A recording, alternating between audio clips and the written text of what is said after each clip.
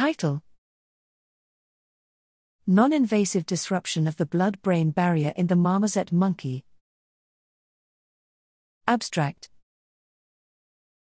The common marmoset monkey, Calithrix jacus, is a species of rising prominence in the neurosciences due to their small size, ease of handling, fast breeding, and their shared functional and structural brain characteristics with Old-world primates.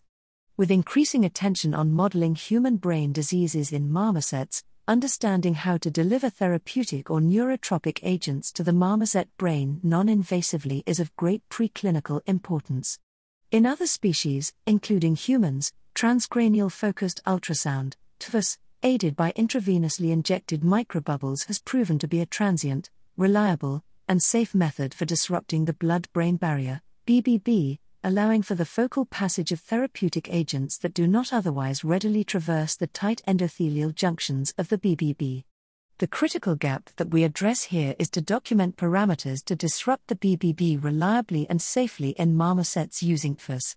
By integrating our marmoset brain atlases and the use of a marmoset-specific stereotactic targeting system, we conducted a series of systematic transcranial sonication experiments in 9 marmosets.